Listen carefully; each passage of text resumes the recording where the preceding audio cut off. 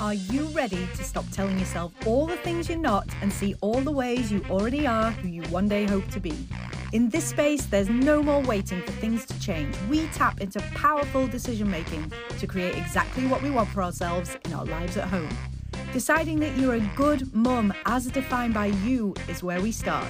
I'm Jo, and I'll be sharing how I replace being busy trying to prove all the things with getting giddy about all that's possible for me as a stay-at-home mum of 3.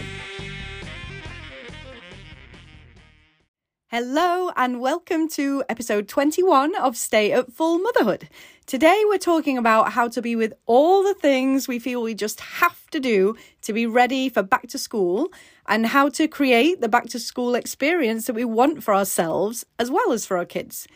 So I noticed myself this weekend get caught up in the realization that there are only a couple of weeks left till the girls go back to school, and all my thoughts of where did the summer go, even though it's not actually over yet, and my irritation that there are so many emails from the two schools repeating the same things, and I should have read each one properly as it came in, and now I don't know where I'm up to, and on it went. But now I know that my brain is just being a brain when this happens, so I don't go into overwhelm and thinking it's all too much and that it all has to be done right now. And I definitely don't let my brain take me any further into beating myself up about how I should be better organized or better prepared. Instead, when I bring myself out of that primitive brain overwhelm, I have so much trust in my brain now and so much trust in me that even though I only skimmed over those emails, I know I will have taken what I needed to know from them. So much of the information we get is about the future, like the possible new after-school clubs for later in the term. So my brain knows I don't need to know anything about that until the school is actually offering those clubs, so I can filter all that out. Whereas the requirements for parents to register in the system as to how their kids will be picked up from school this year and the long list of supplies that needed to be brought into school did catch and keep my attention when I read them. Every day since I read that particular email, I've spent time and energy reminding myself that this is something that has to be dealt with over and over again. And there does always come to a point where you decide that the time is now, that you can't put it off any longer. And for me, that time was yesterday. So looking over this information was not something I wanted to do, and I was certainly not motivated to do it. But I did do it, and I want to share the tools I use when I'm really procrastinating on getting something like this done. So the first thing is the mindset part of it. We want to switch our focus from all the reasons we don't want to do something. So for me, there's just too many emails. It's a lot to go through. I don't even want to look at that supply list. And I don't even want to think about everything involved in getting 3 kids out the door on time every day again. But why might you want to do this now? Why might right now be the exact right time to do it? We all want our kids to be ready and well prepared for school. That's why we stress about back to school in the first place. But when you pare it down to what they really need to show up on that first day, it's not that much, and it's no different to what you've done and prepared on every single school morning for the past school year, minus the supplies, of course. But my main motivation yesterday was that I wanted the space in my brain for the things I want to focus on, like my youngest daughter swimming doggy paddle for the first time and our trip to the mountains. The back to school stuff does not need to be taking up any space in our brain.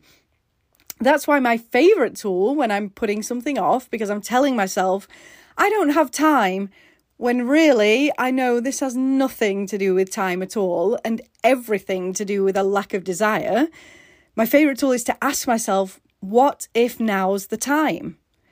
When I ask myself this, I usually find there is no reason why now is not the time for it. And I make the decision to do it now, and then I implement it quickly without letting my brain go and find any more excuses. And that's where the action part comes in, actually doing the thing. But I don't start that until I've taken a moment to go into my body and feel how I'm going to feel once the thing is done. I create that feeling in my body first, and that feeling then drives my action to getting it done. If you've never done this before, be willing to give it a go, because it's always an amazing reminder for me that we get to create our feelings for ourselves, depending on the results we want to see in our lives. Because we know that our feelings drive our actions and our actions create our results. And it's also a great reminder that we are not reliant on any other person or any other circumstance to create that feeling for us. In fact, only we can ever do that. So, as I said, you want the mindset piece first, the focus really on why you do want to do the thing rather than all the reasons why you don't. Then with those thoughts, you create the feeling in your body of it being done. And this mindset piece is only one oar on the rowing boat when it comes to actually creating the result you want. You can easily end up spinning round and round in circles and getting nowhere fast if you don't combine the mindset piece, the mindset oar, with the action oar. Both are absolutely necessary for you to move forward in a kind of straight line. And here is the tool I use to get it done, which I learned from my coach, Vicky Louise, in the Time Hackers program. Decide and commit to focusing on this one thing only for a specific fixed chunk of time. There's no switching to other tasks. There's no multitasking or checking phones. This is really a single focused task. And yes, of course, your kids are going to be there too. And they're likely going to interrupt 20 times. But that is to be expected. It's not something that needs to be made a problem at all when you believe that distraction happens in the mind and not in the room you're in. That means you can answer the distraction if you want to, and then you can trust completely in your brain to easily pick up exactly where you left off. You're not thrown off by the interruption. You're not making it mean that this just isn't the time for this, that this is impossible. You simply use the power of single focus and your belief that the task is done. So to start this, you take a timer and set it for the length of time that you choose for yourself. I usually pick 30 minutes to do 30-minute sprints to get done what I want to get done throughout my day. And then you get it done in the belief that things take as long as you let them. So the minute that timer goes off, you then reset it for 5 minutes and take a 5-minute break to do something that feels light and fun to you. So for me, that's dancing to a song I love. And then if you feel you need another 30 minutes to complete the task, then you reset the timer again, never forgetting the 5-minute break that always comes after it.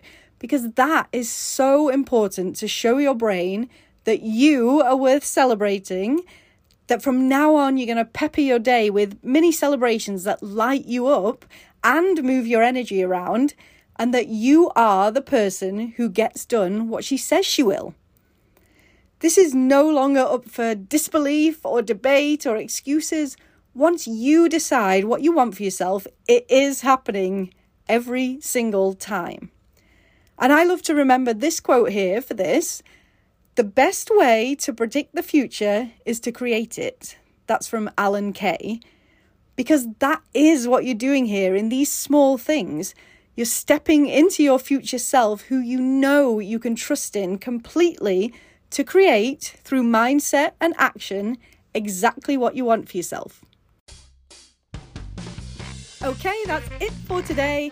If you want to try this out and then get help with everything that comes up when you do, which we know it will, because we are always going to resist change and trying anything new until our body sees that we are safe doing it, then sign up for a free consult call at the link in my bio on Instagram. And if you set that call up by the end of August, then I'm also offering 2 free coaching sessions as a back to school special. So head over to joyful.mama on Instagram. That's joyful with 2 L's .mama, and click on the link in my bio to sign up. I will see you on the call soon. Have a great week. Till next Tuesday. Bye-bye.